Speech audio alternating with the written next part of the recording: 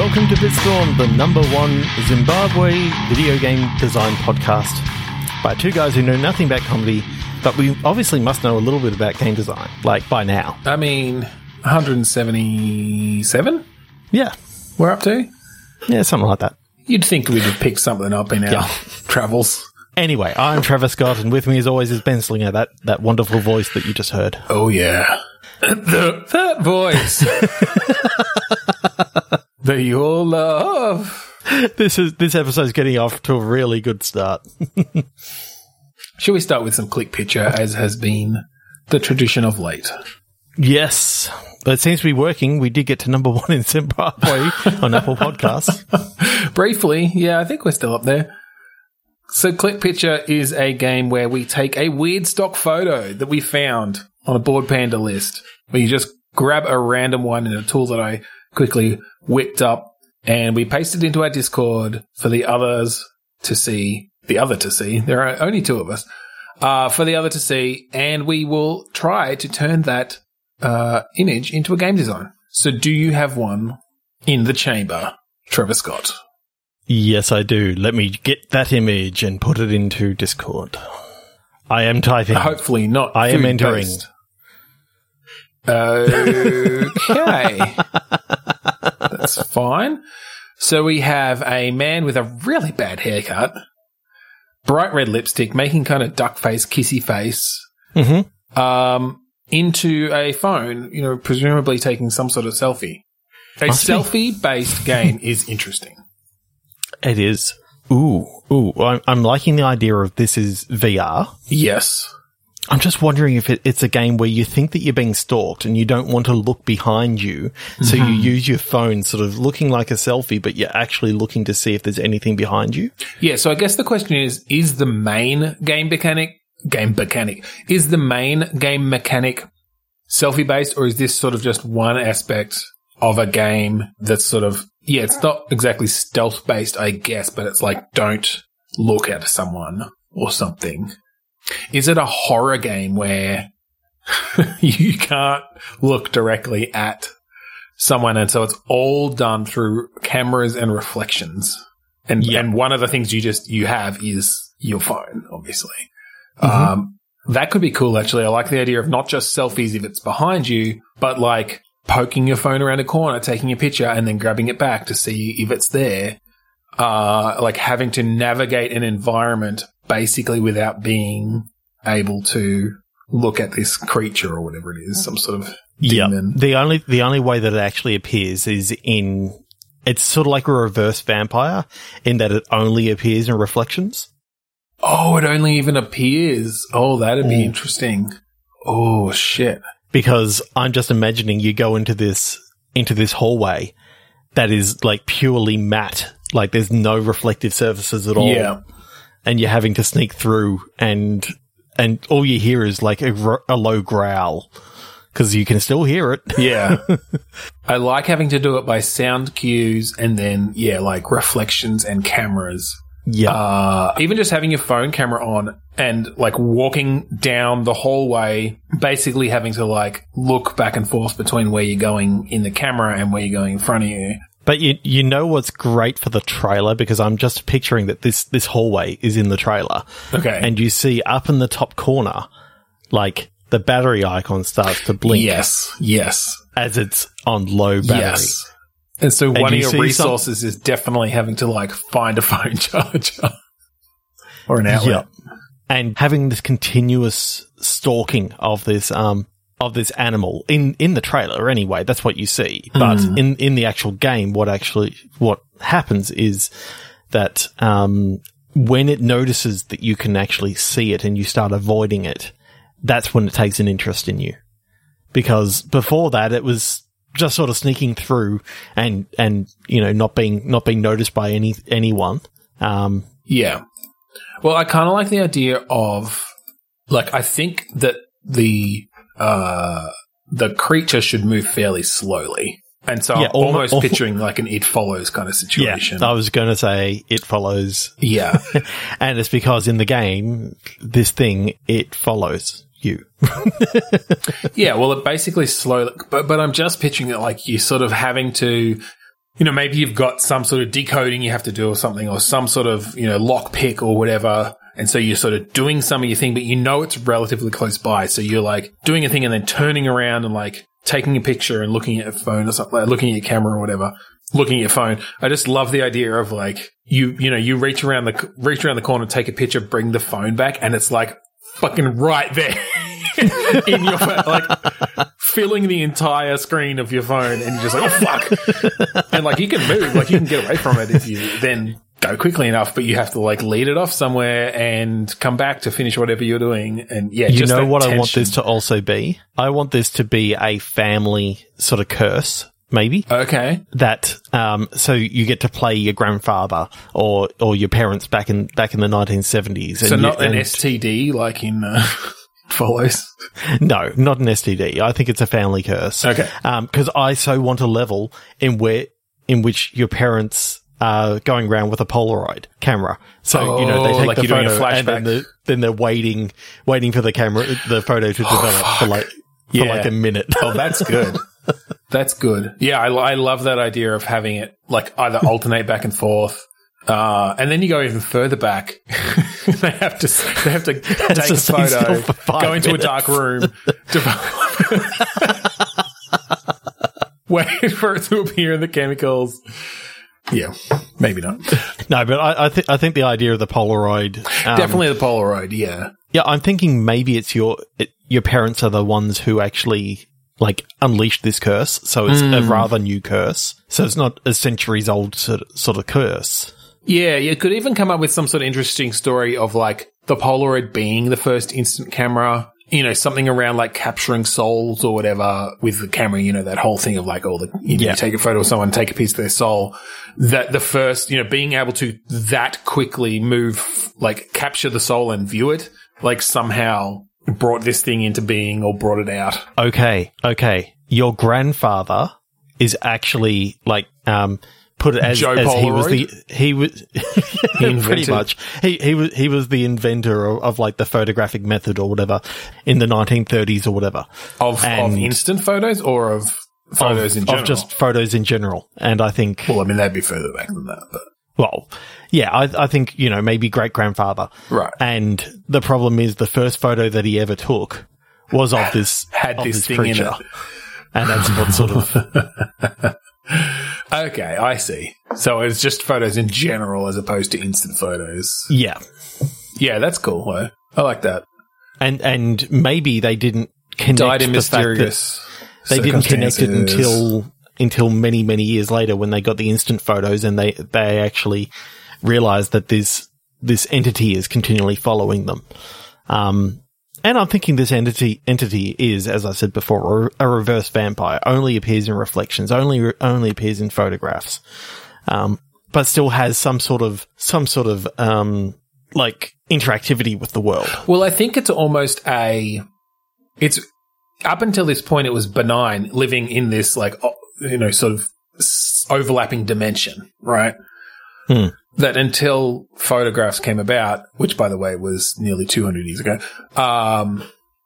or even cooler, you can show basically all these people going through these situations where they're like holding a hand mirror sort of thing. Yeah, well, that's it. Yeah, so I think. Well, although I guess it depends on because it can't be going back as far as reflections. Maybe it is literally no. It's just as you said before about the capturing of the soul. Right. Like, yeah, okay. Effectively, that first photo captured this entity's soul, and then, so the only way to actually finish this game, and that's right, I've actually got an end to it, is you find the original photo, you tear it up, and the creature is released. That's cool though. Yeah, I like that as an endpoint. And yeah, it is sort of exploring historically all these people who have been hunted by this thing, basically. Or it's not even hunted, it's just like, it's just trying to get its soul back. Yeah. It just happens the only way it communicates is through maim and murder. They call it maim speak. But of course, the final thing that happens, just as the creature's about to leave, some kid takes a photo. Oh yeah, there's no way in this fucking day and age that this thing's going to hold on to its soul for very long. Yeah. And I think that's just an awesome way to sort of click out. And it's like, just as it's sort of leaving, bang, you almost see like a photography flash. Yeah. And that's where the game ends. It flashes to white and then fades to black or something. Yeah. Yeah. I like that. Yeah, because you're watching it go, like in a reflection, not a camera, but like in a mirror or something. You're watching it leave, and then you see something, some flash go off. That's cool. I like that a lot. That's awesome. All right, shall we move over to Click Pitch? Yes. Do you want to explain it since I explained Click Pitcher? Yes, Click Pitch is a game where we each have a random word generator in front of us. On the count of 3, 2, 1, click. We click refresh. We take these words, we throw them at each other. We make a game baby. We throw the baby out with the bathwater and start all over again when it doesn't work. The game bathwater. Yeah, let's do it. 3, 2, 1, click. Technician. Vicinity. I thought you were going to say vasectomy.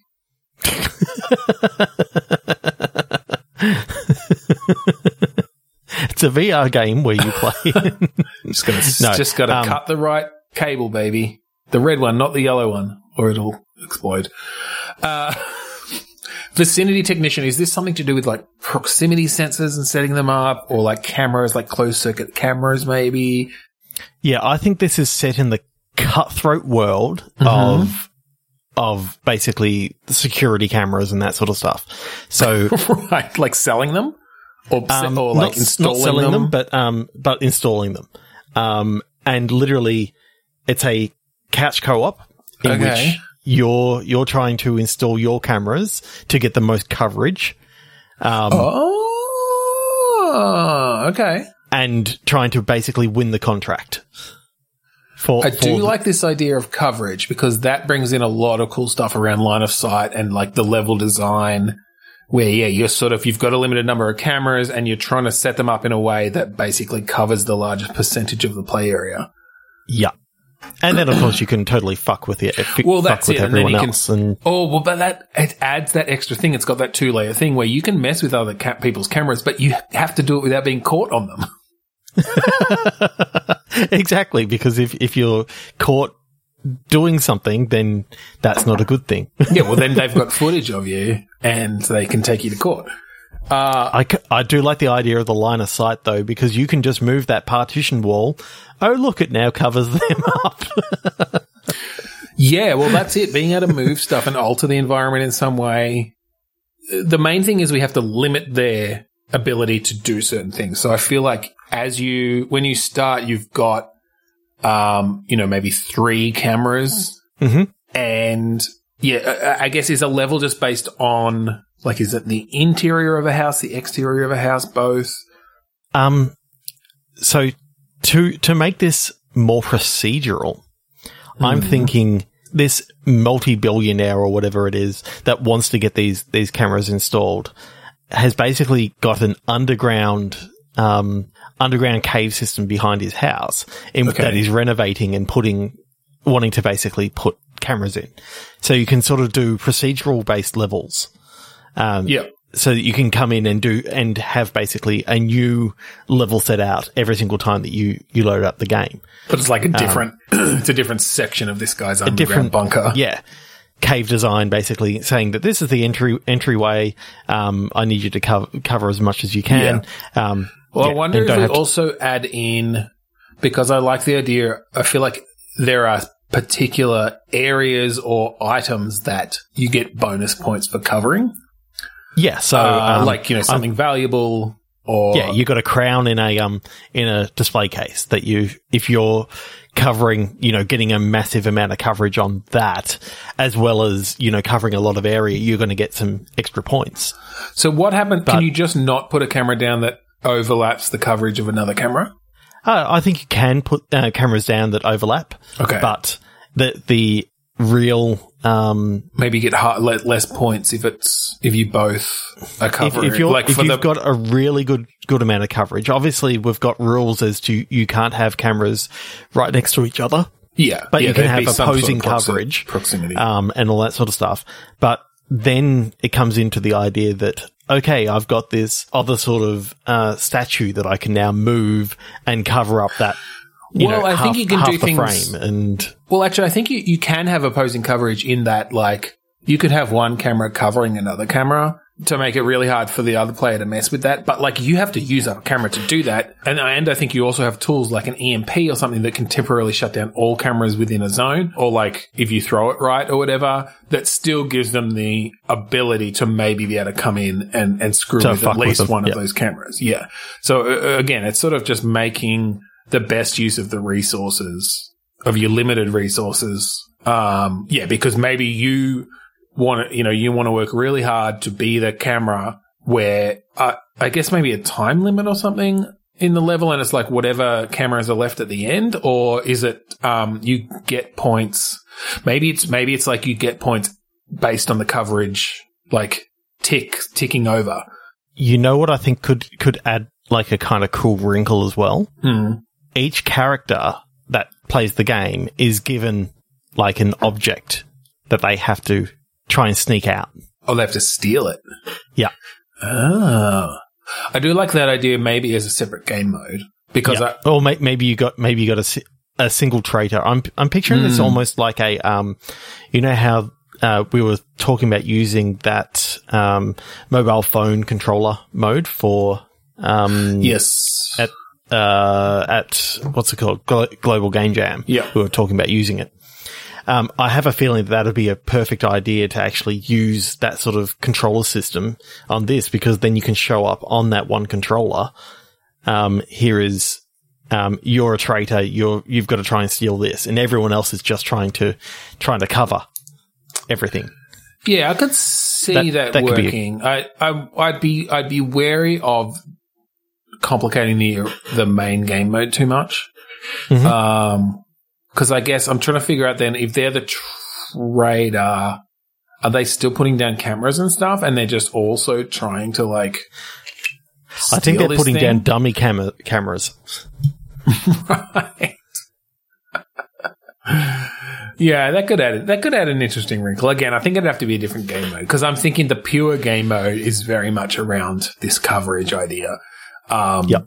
And yeah, I'm liking the idea of basically as soon as you get a camera down, it's getting you points based on that coverage, and like, just regular floor and wall is, 1 point per second or whatever, but then you get the bonus points for getting coverage on the valuable things.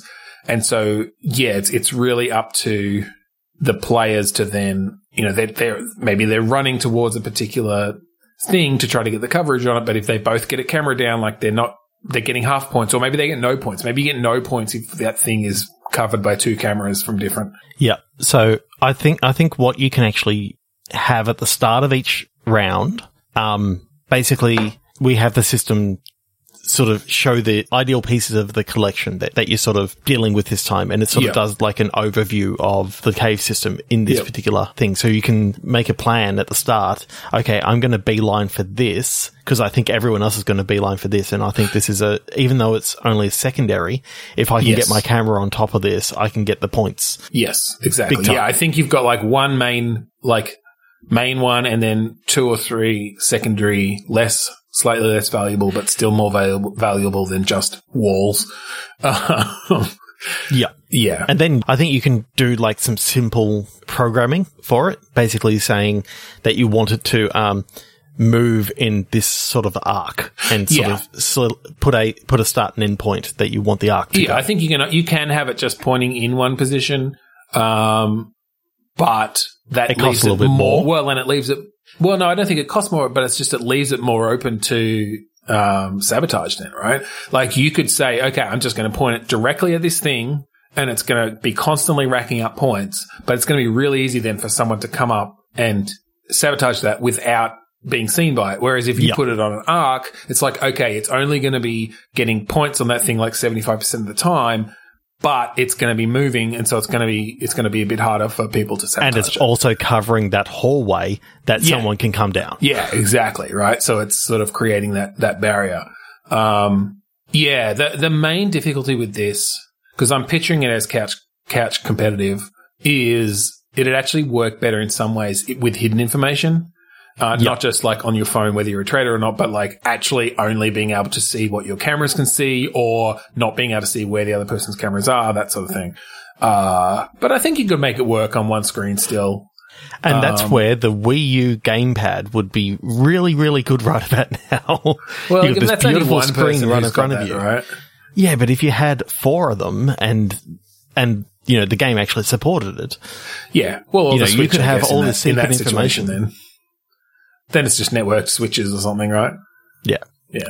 Or it's just in the middle of your phone controller, you literally see you've got your 3 camera views that you can basically look at. Okay. That's interesting.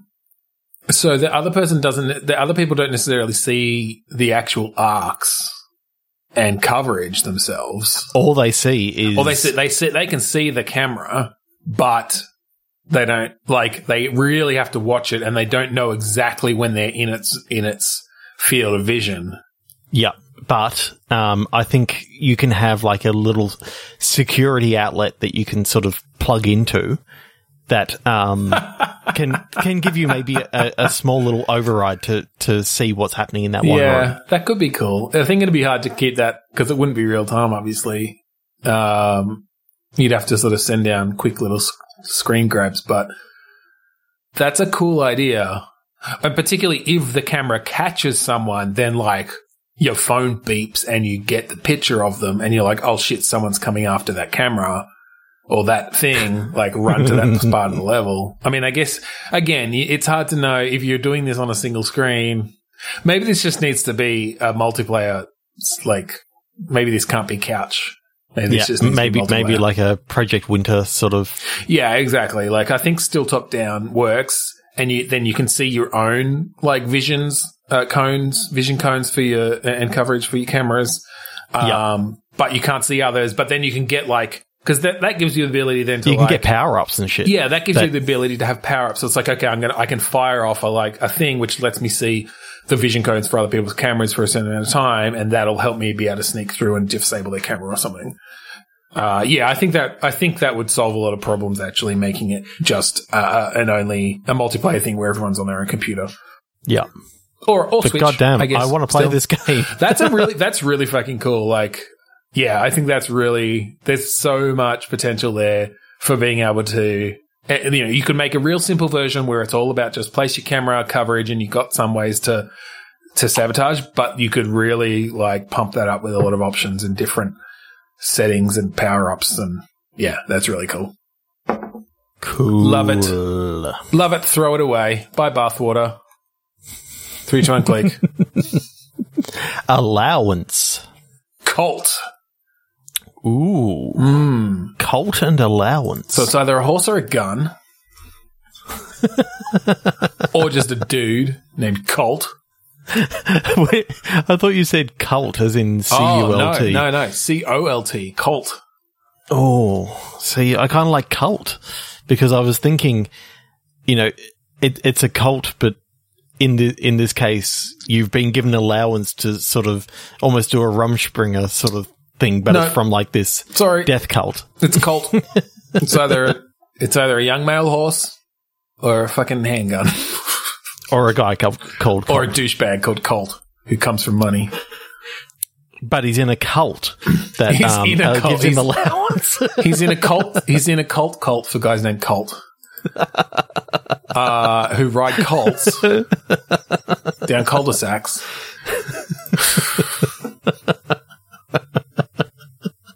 Wearing coats. Oh, Jesus Christ. That was a good run. Yeah, okay. So, your allowance. Yes. All right, I'm trying to think if you're being given an allowance to buy horses or guns. If it's in Texas at the moment. If it's in Texas at the moment where buying guns is deemed essential travel. Oh, yeah, essential services, for sure. Cult allowance. Do you play the horse? Is this the horse going on an adventure where they're having an allowance away from their cult-like family? What would a cult be like?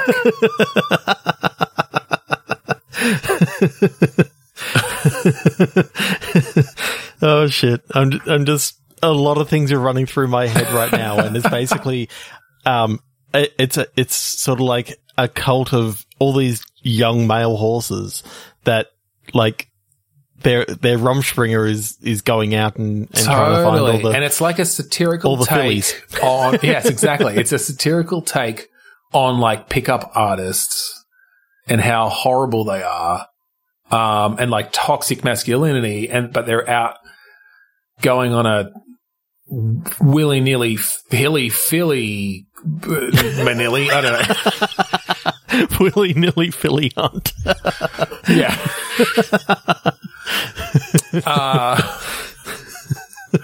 But they're all horses. Are they like anthropomorphic, or is it like you trot up to the filly and mount? Oh God! Not if we're making them anything like anthropomorphic, because that's really wrong.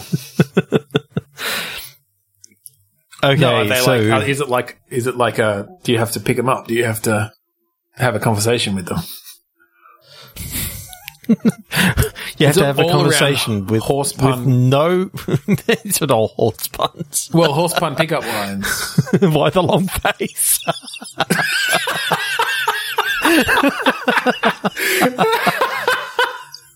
That's the only one you get at the start.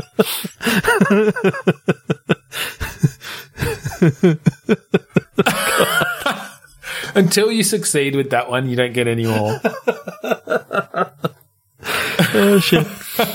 I mean, technically, if we are taking the whole pickup artist thing, you're negging them, possibly. Although, no, actually, maybe for horses, a long face might be sexy, so the longer the face, the better. Oh, shit. That shouldn't be as funny as what it actually was for me. That was funny. No, that was good. That was funny. I don't think I can top it. 3 to 1 click. Northeasterly. Nominating. I mean, what came to my head first off was like a Big Brother sort of situation in which you're having to nominate someone. Right. Or like a Survivor type, like some sort of reality TV sort of thing. Yeah. I mean, northeasterly makes me think of wind. It doesn't necessarily have to be wind based. It can just be direction based. But for some reason, I feel like, there's a northeasterly coming in or whatever. But I'm not sure how that relates to nominated. I do kind of like the idea of you're on this island, basically as part of like a Survivor-esque, like game show, basically reality game TV show sort of thing, where it all starts out relatively, safe and normal and all this sort of stuff. Everyone's sort of nominating and doing all that sort of stuff. It's sort of like an adventure gamey sort of thing where you're sort of learning about some of the relationships that are going on and all this sort of stuff. Yep. And then one night, sort of like there's a bit of a storm coming, a bit of a nor'easter. Yep. Nor'easterly. Yep. You get to the position the next day where you expect, the producer to turn up and tell you what the game's about and all that sort of stuff. And they never turn up. Okay. So then, you can start sort of going through and seeing whether this is actually still part of the game show or whether this is something else that's actually happened. I like the idea that, you go through at least 2 or 3 rounds of like nominating someone, kicking them off the island. You start with maybe like 10 people. Yep. And you end up with like 6 or 7 left. Obviously you don't want to drag that beginning part out too much, but it gives you a sense of how you can wander around the island and different activities and stuff. And then, this big storm happens, you wake up but I like the idea that you run into situations where you're still having to nominate one person who's not going to survive the situation. Yep. And so as you go through and start to realize, oh no, like shit's hit the fan, like we're on our own, your numbers are still like diminishing. Yeah. It's kind of like and then there were none sort of situation of, it's a murder mystery without the murder as such. Like it's effectively people being voted off the island, until you get to a certain point, and then you start wondering, where are these cameras? Like, yeah, I haven't actually seen the cameras since we've been here, sort of thing. Well, yeah, I like the idea that even before the storm, things sort of like the first day the producer's very involved, but then they show up less, and like there are some hints that like, oh, we're just gonna, leave you to your own devices, but we're filming the whole thing, we're gonna edit it all together. So that it is ambiguous, yeah. You see the cameraman, and he's sort of pointing the camera just off in some random direction, and then when you sort of lock eyes with him, then he sort of moves it back over to you, as if like he's like, oh yeah, I'm supposed to be filming, and he just moves it back.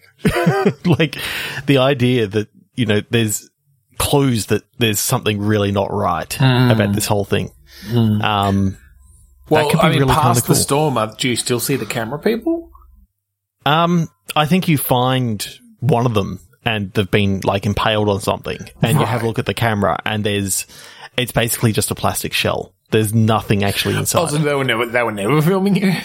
Yeah, basically this is something else entirely, and I'm sort of almost on like a cabin in the woods sort of idea that these are sacrifices that that are being sacrificed to the island god. I definitely like the idea of through the whole game, it's really ambiguous as to whether this is all part of the game or not.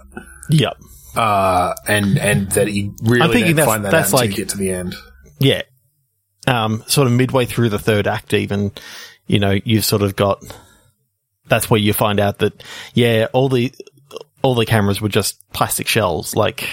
Well, I think, yes, the cameras, well, I mean, you can find that out reasonably early, but then I feel like that it hints that, but that was all part of the game, and that they are still filming you, it's just from hidden cameras.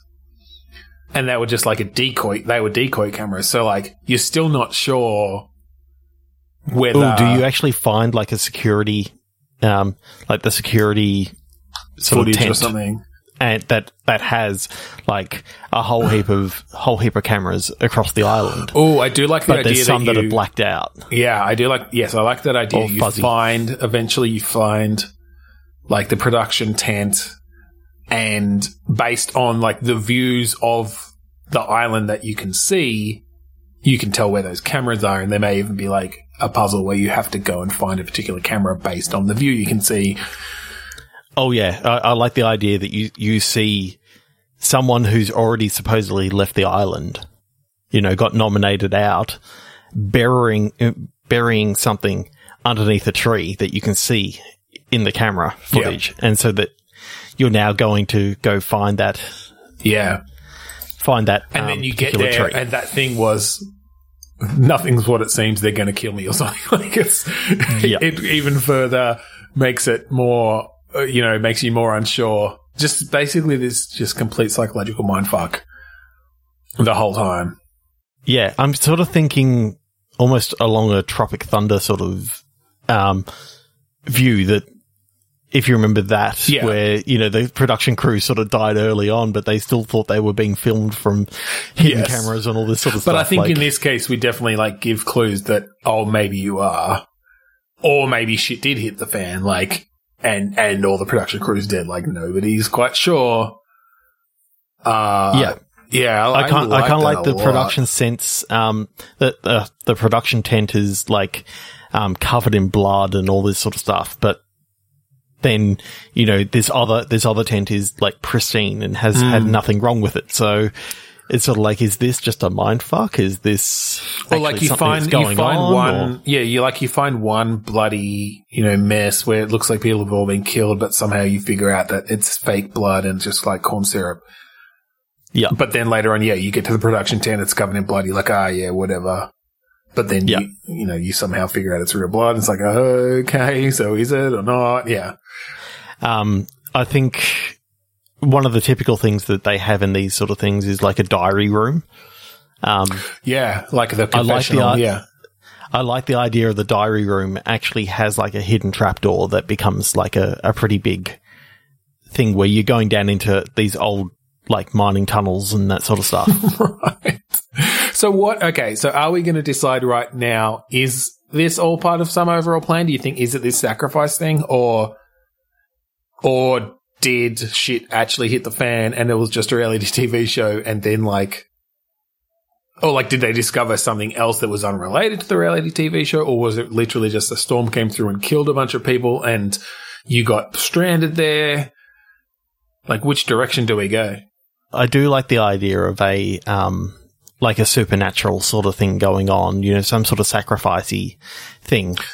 I guess it's whether do we do and not quite as wholesome as this, but do we do a Gone Home where you build up this whole idea that it is this supernatural thing and then just oh no, that was just in your head.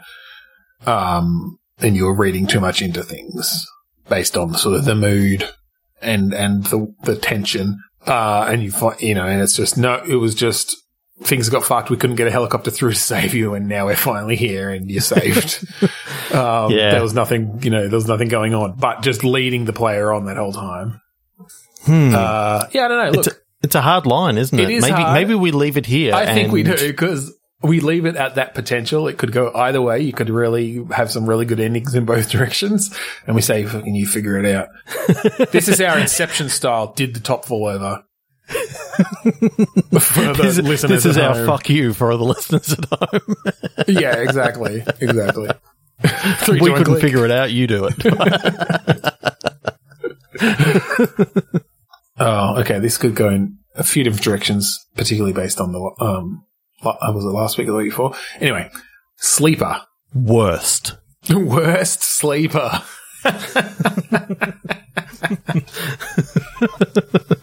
All right. So I was going to try to steer it away from any sort of sleeper agent thing because we did a couple of games. Yeah, I know that.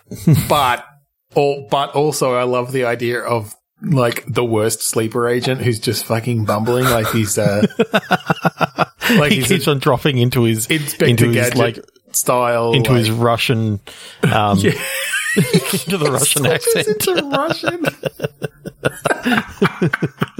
the amnesia or whatever didn't quite take the hypnosis or whatever they do to sort of bury it below the surface. He keeps on calling people comrade.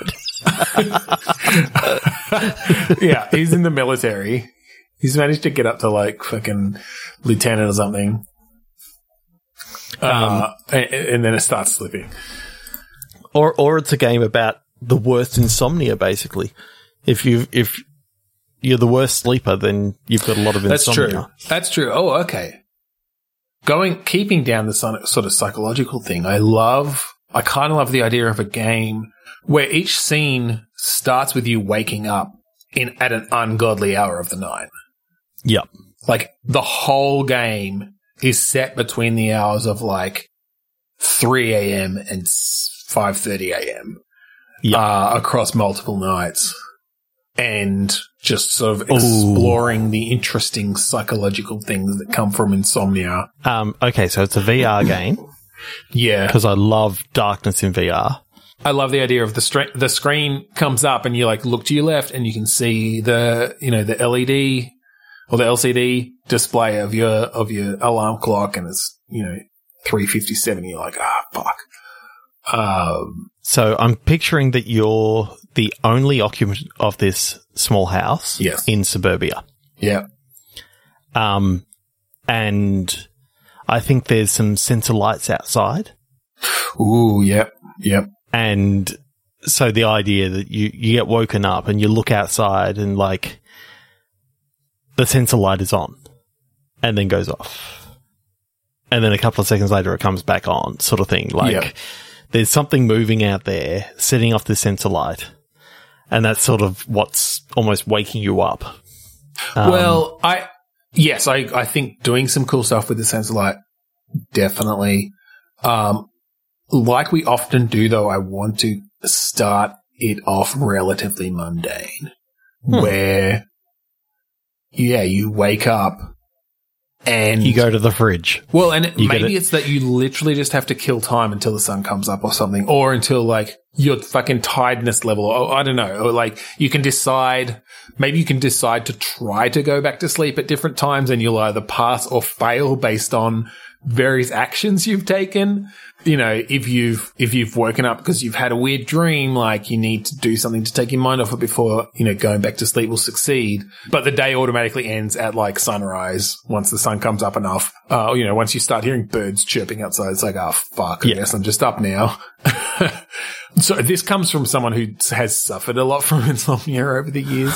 Not so much since I had the twins and sleep became far more valuable, but there were many, many nights where I woke up at like 2 a.m.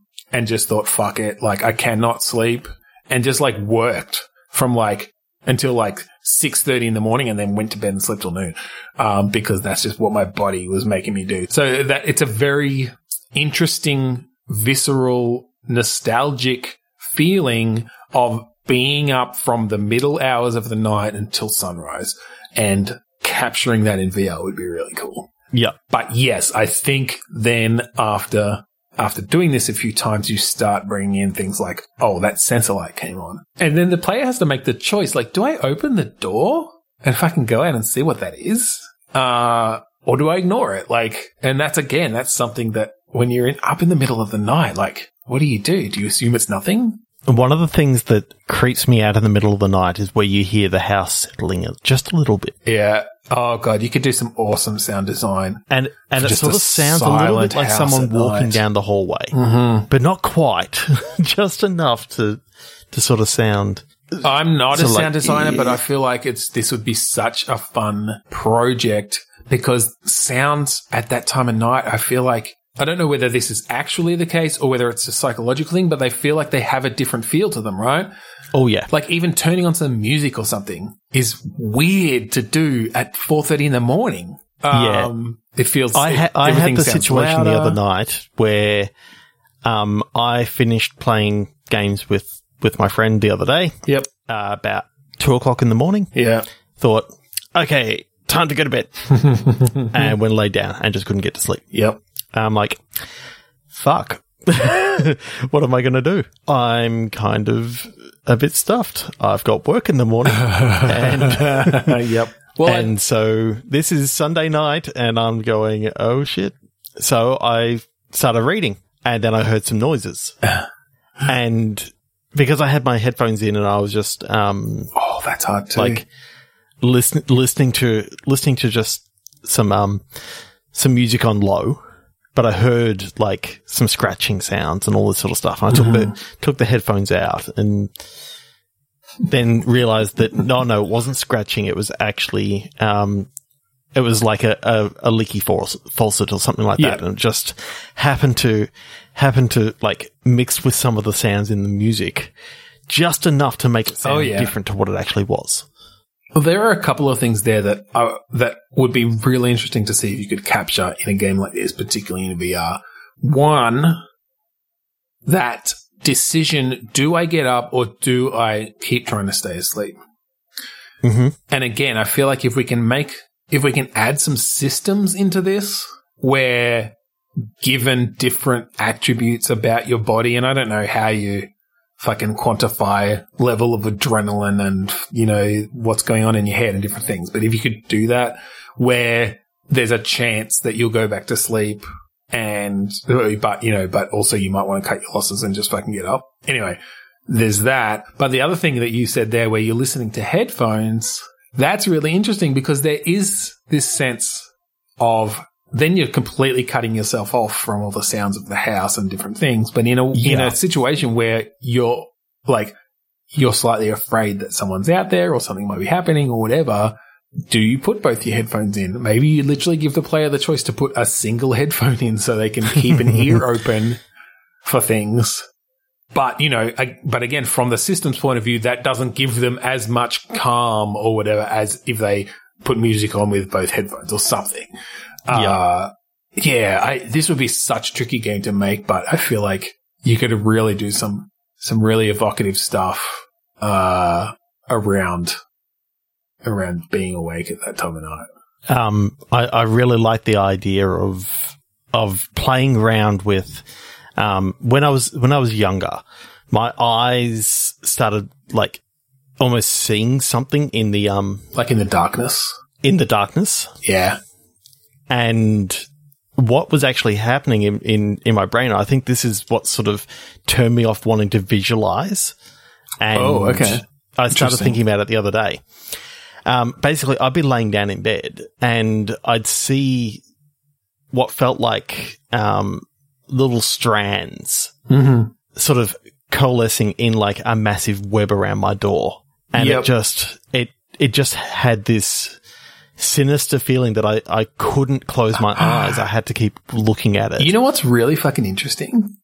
What? That very well could have been the veins in your eyes. Yeah, probably.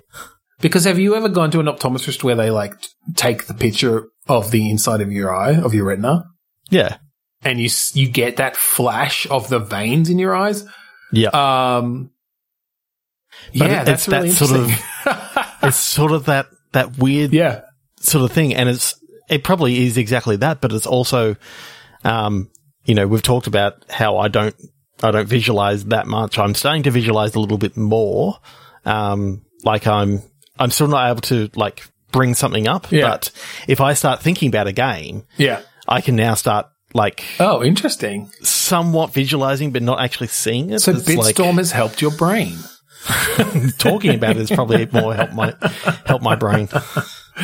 But yeah, I just all of a sudden remembered, about 2-3 weeks ago that's probably what actually stopped me from sort of visualizing. Interesting that it's not an ingrained thing for you, at least. That it's something you almost, if not consciously decided, but like decided to do or to not do.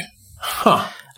But now I think about it, having those little sort of things moving in the darkness that you can't quite see, but you thought that you saw. Well, definitely playing with light. And I wonder in VR how easy this would be. It might be too obvious. It might be too hard to do it in a subtle enough way. But that if you turn all the lights off, you start getting those little like colored blobs and different things that you do see in the dark. I wonder if you could do that in VR or not. That'd be interesting to play with. Yeah, I know that Unreal Engine had a really good system to sort of bring the lightness level up as your eyes got adjusted. Well, that's it too. Yeah. If you could do that kind of to the darkness, HDR-ish sort of changing of exposure levels. Yeah, effectively. Yeah, that'd be cool. As your pupils get bigger, and you actually see maybe in the what's it called, you actually see the pupils. Actually, God, that'd be so cool. Like that start to dilate just a little bit. Yeah, or just even the like waking up. And you go over and you hit the light switch, and just for that moment, you just get that like boom, that like blaring white light, and then it sort of slowly fades, so you can actually start seeing, and you get used to it. Like again, it's just that third time that you do it, and that figure that it appears in the brightness. Oh God! And then it's gone, and then it's gone when your eyes adjust. Holy shit! That is cool. Yep, it's a reverse vampire. 3, 2, 1, 3, 2, 1, click. That was cool though. All right, toddler. Pro toddler.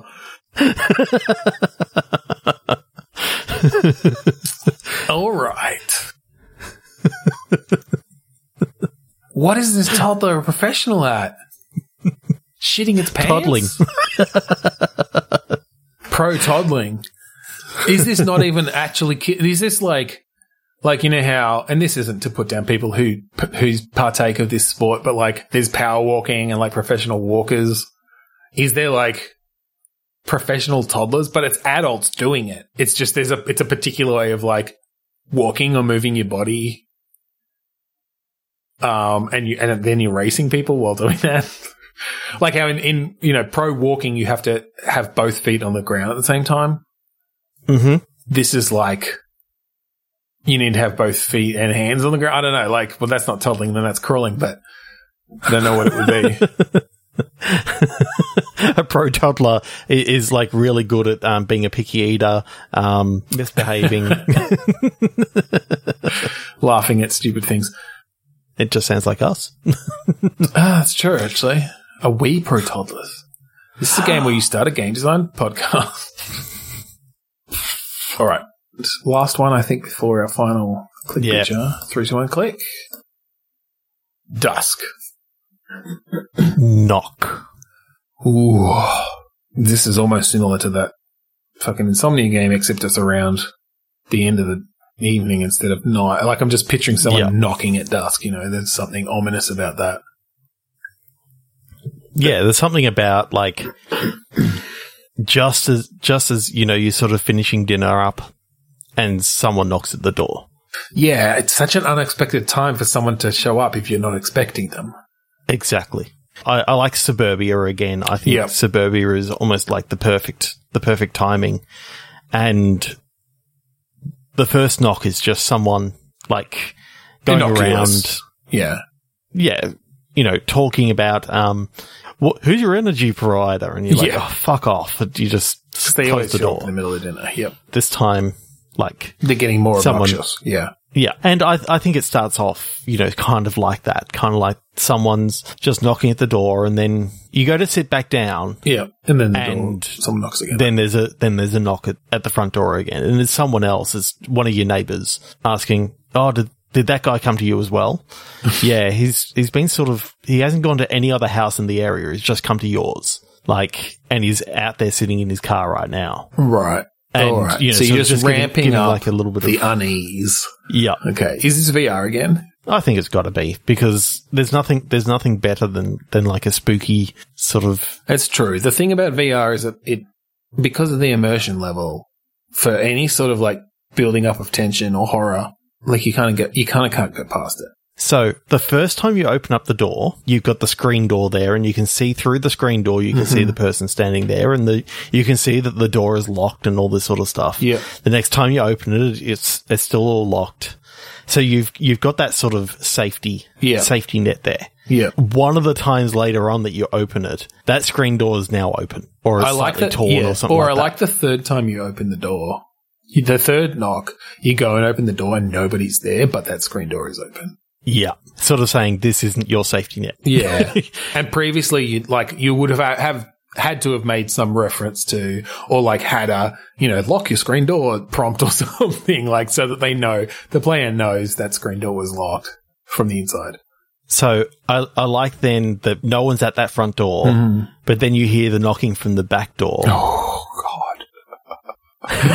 Is there anyone else in the house with you this time? I feel like this one maybe would be better if you were there, like, with a family of some sort. Yeah, I think this is your family. You've got your... like your spouse and 2 kids, sort of thing. Sure. Maybe like randomly generated kids. Randomly generated kids. Why not? Why not? This time you got the ginger. God damn it. Are you kidding me? Useless. Refresh. Reroll my kids. Oh yes, natural 20. I kind of like the idea that you get an achievement for this time you got a ginger. You get an achievement for oops all gingers when everyone in your family. That's really I kind of like the idea of having these randomized achievements that you know only go off when you happen to get like this specific combination of people. Oh yeah, for sure. Based on the different features and stuff. Just then being able to, you know, have to go between the front door, the back door, making sure that, you know, the screen door's sort of locked. Does this all take place over like one evening? Yeah, one evening. Yeah. And, you know, you don't quite know, are you being pranked? Are you... you hear sound up in the roof. Yeah. You know, has someone snuck into the attic sort of thing. This is almost a sequel or a precursor to the Insomnia one. Yeah. But again, that very tense VR game. But yeah, I like this as a different setting where it's less about the isolation of Insomnia and more about, oh no, like, that someone's knocking. What is going on here? And then also like going back, like trying to go back to normalcy with your family in between each one. But having to calm down your kids because your wife's having trouble, sort of keeping them calm and keeping them, quiet or anything like that. So, I like the idea of being able to look next door and maybe see some things going on there as well. Like your next door neighbor that came across is now, he's maybe been attacked and, because he came over and sort of got in the way of what they were trying to do. Well, I think you don't make it that obvious though. No, he's made the light go, like you see the light go off or something, or and then your partner comments, oh, like that's early for Mr. Rohypnol to go to sleep. Mr. Rohypnol usually has a nightcap.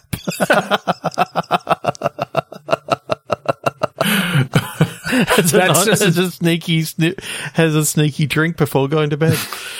Oh, jeez. Right before going to bed. Like, immediately. It's weird.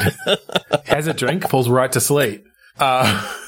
Sometimes on his porch. I think that's just like a red herring, though. Is, you start suspecting Mr. Rohypnol and next door neighbor. It's like, no, it's just his name. I don't know where that came from. His parents or his dad actually, developed Rohypnol as a sleeping agent. Yeah, because he had insomnia. Rohypnol came from someone's surname. But yeah, okay, in this world. No, his dad realized what a cool invention he had and changed the family name to Rohypnol. Right. Okay. Sorry, I was trying to see where the name Rohypnol came from, but I can't find it. I couldn't find it fast enough. Yeah, no, I like that. And that different sort of tension where you've got your family there and, you're trying to either calm them down or they're working you out, like you come out and the kids are starting to freak out or your spouse is starting to freak out or whatever else. And again, you could, particularly if you make this, well, I don't know how systems based you could make it and like replayable. I guess it could be replayable. I guess it depends. What are your outcomes? Is this almost a roguelike of it's like survive through the night? And that happens different ways each time, or is this a story-based thing where?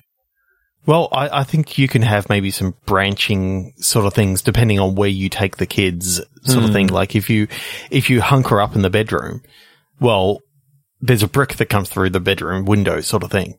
And, it really freaks you out. Right. Yeah. I guess you could have some branching paths that could make it replayable. Yeah. And just, I think there's got to be a way that you can actually lose the game. Yeah. And it's probably pretty, violent. You really shouldn't have answered the door that 15th time. I totally pictured that as one of those end screens from the early Space Quest games. You shouldn't have answered that. Like, it's got a little animation there of you getting shot in the face. Reload, restart, cancel, or quit, or whatever. All right, let's do our final click pitch. We've run over a We've run over a bit, but we got to fit it in. I don't. 3, 2, 1, enter. Okay. We have a woman with a gun in a suit looking very pleased about the fact that she's about to shoot the goldfish at point blank range that she's holding in her other hand. It's like, okay, I've got you now this time, you little fucker. Well, it's not even that, because there's not even any malice in her face. She's having fun. Like, she's really enjoying this in like a jolly way. Also, that fish is 100%. That fish is 100% photoshopped on. What was that?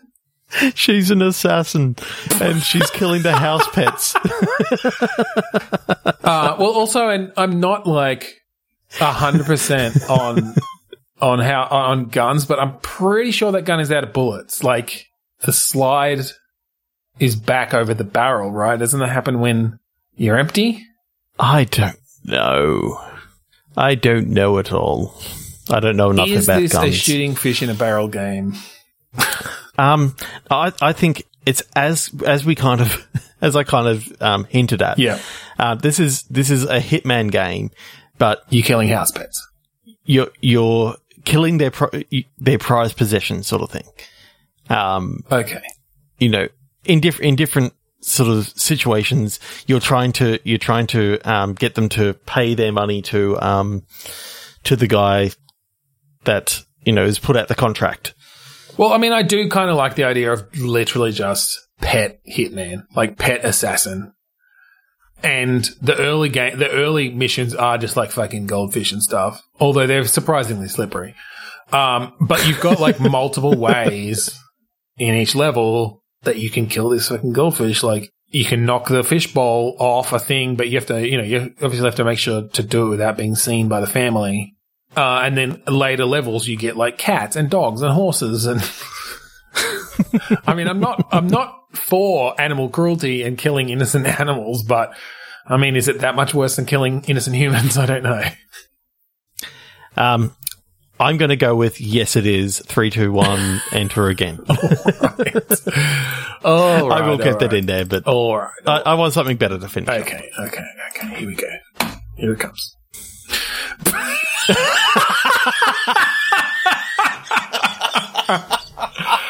Oh no, what is going on? I don't know how we're going to make a game out of this, but this is a photo.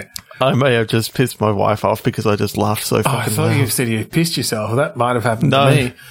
Okay. To describe this, because I'm sure the audience is wondering what the fuck we're laughing at. We have an alley. To bury the lead, we have an alley with a dumpster in it, overflowing with trash. Overflowing dumpster. Yep.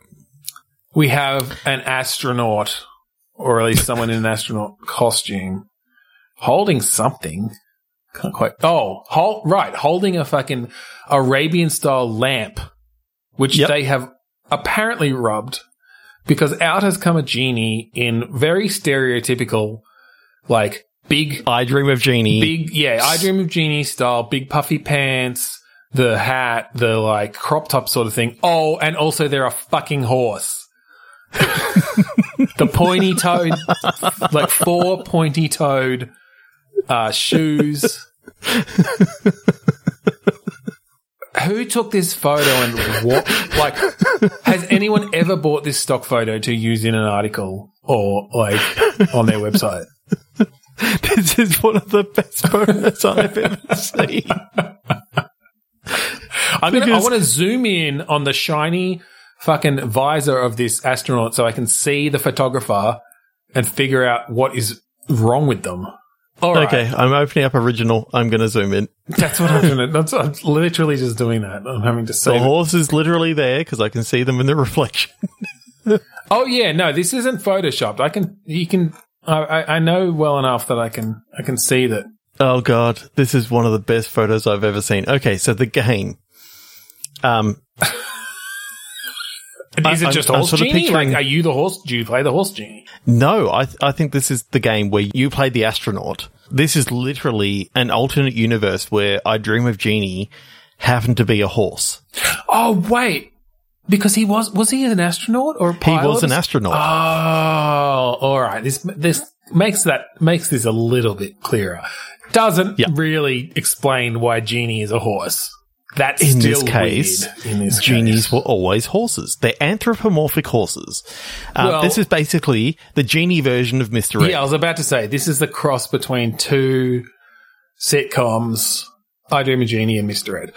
All right, but has this astronaut, because the astronaut's in the full spacesuit, has this astronaut just found this lamp in space and wished themselves back to Earth? Found themselves in space and wished themselves back to Earth. They were floating in space. They crashed on an asteroid, and then when they exited out onto the asteroid, they found the lamp there, actually out there on the asteroid. They picked it up, they rubbed it, right, and out popped the horse genie, who'd promptly wished themselves back to Australia. Wished themselves back to back alleys of Melbourne. Yeah, looks like it. Okay, so this is obviously sort of a narrative-based situation. Does this kick off then, like, he's got wacky, 2 more wishes? Yeah, okay, like a wacky... Because unlike I Dream of Genie, where he got unlimited wishes, which is just basically shitty, Horse Genie only basically says to him, "You've got 2 wishes left." Well, no, he doesn't say good. that. He says, "You've got wishes left."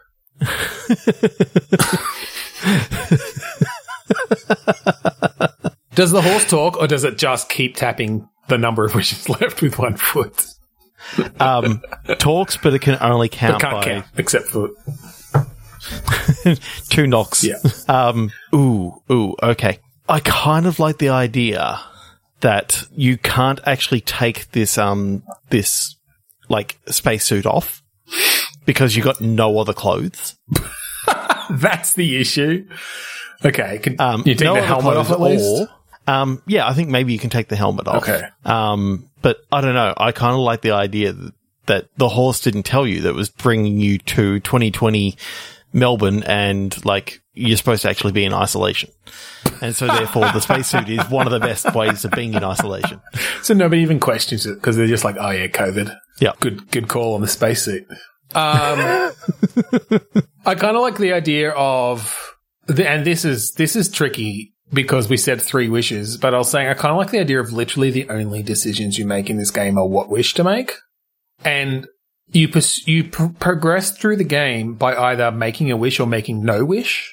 And it branches that way. and it's possible, though it may be possible that that some wishes might lead to getting more wishes somehow. So that we can keep this game going longer than just 3 wishes.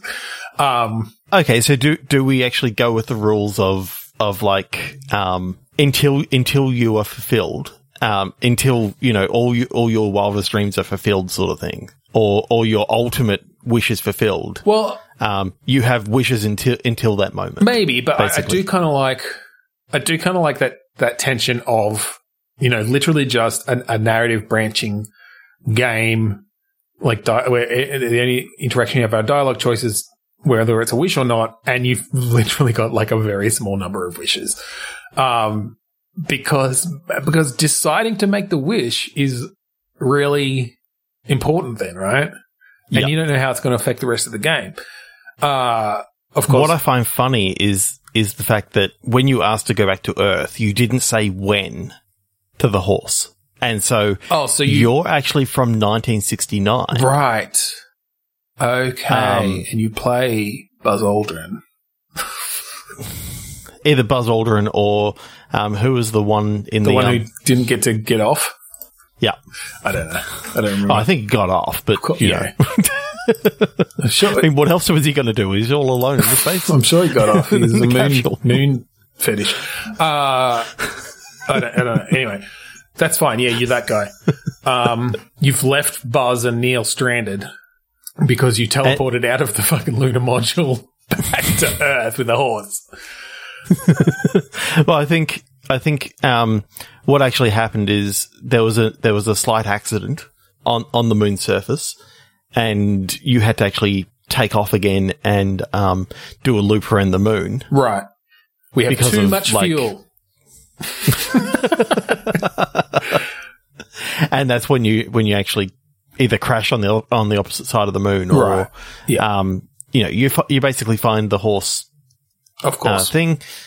The lunar module's completely dead, and you're running out of oxygen quick. So you basically you wish yourself back to Earth, right? And that's where sort of you end up in this. That's where the game starts off.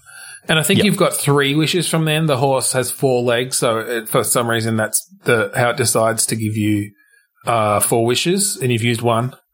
And then you just go through a series of interesting dialogues with different people where it will give you a choice to either make a wish or not. Well, maybe it's not quite that rigid.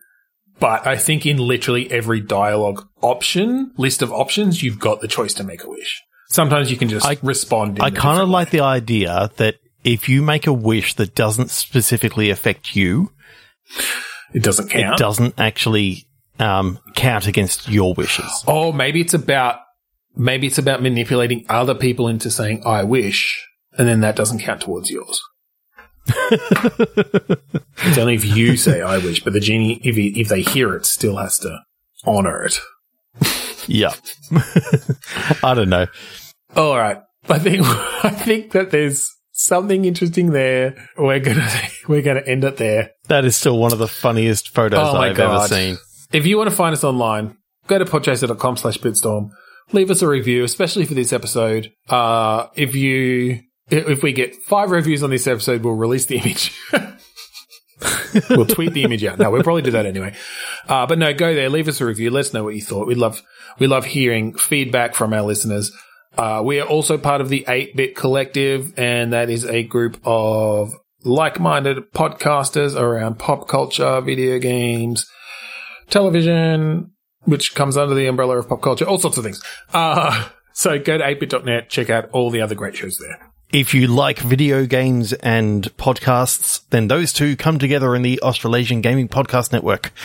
Just check out the Australasian Gaming Podcast Network on Facebook and search for AGP Network on Twitter. Finally, we'd like to thank Kuridos for the song Mount Defiance off of the album Containment Failure. That's right. So thank you again for joining us this week on Bitstorm. I'm Ben Slinger. I'm Trevor Scott. And a horse is a genie, of course. If ever there was a genie who was a horse.